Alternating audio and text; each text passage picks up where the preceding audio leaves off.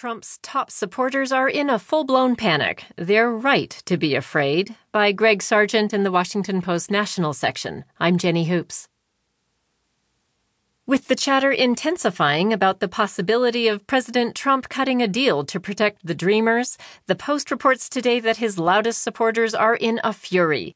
They are warning that the base will desert him if he commits such a massive betrayal. But the Post report also tells us something else.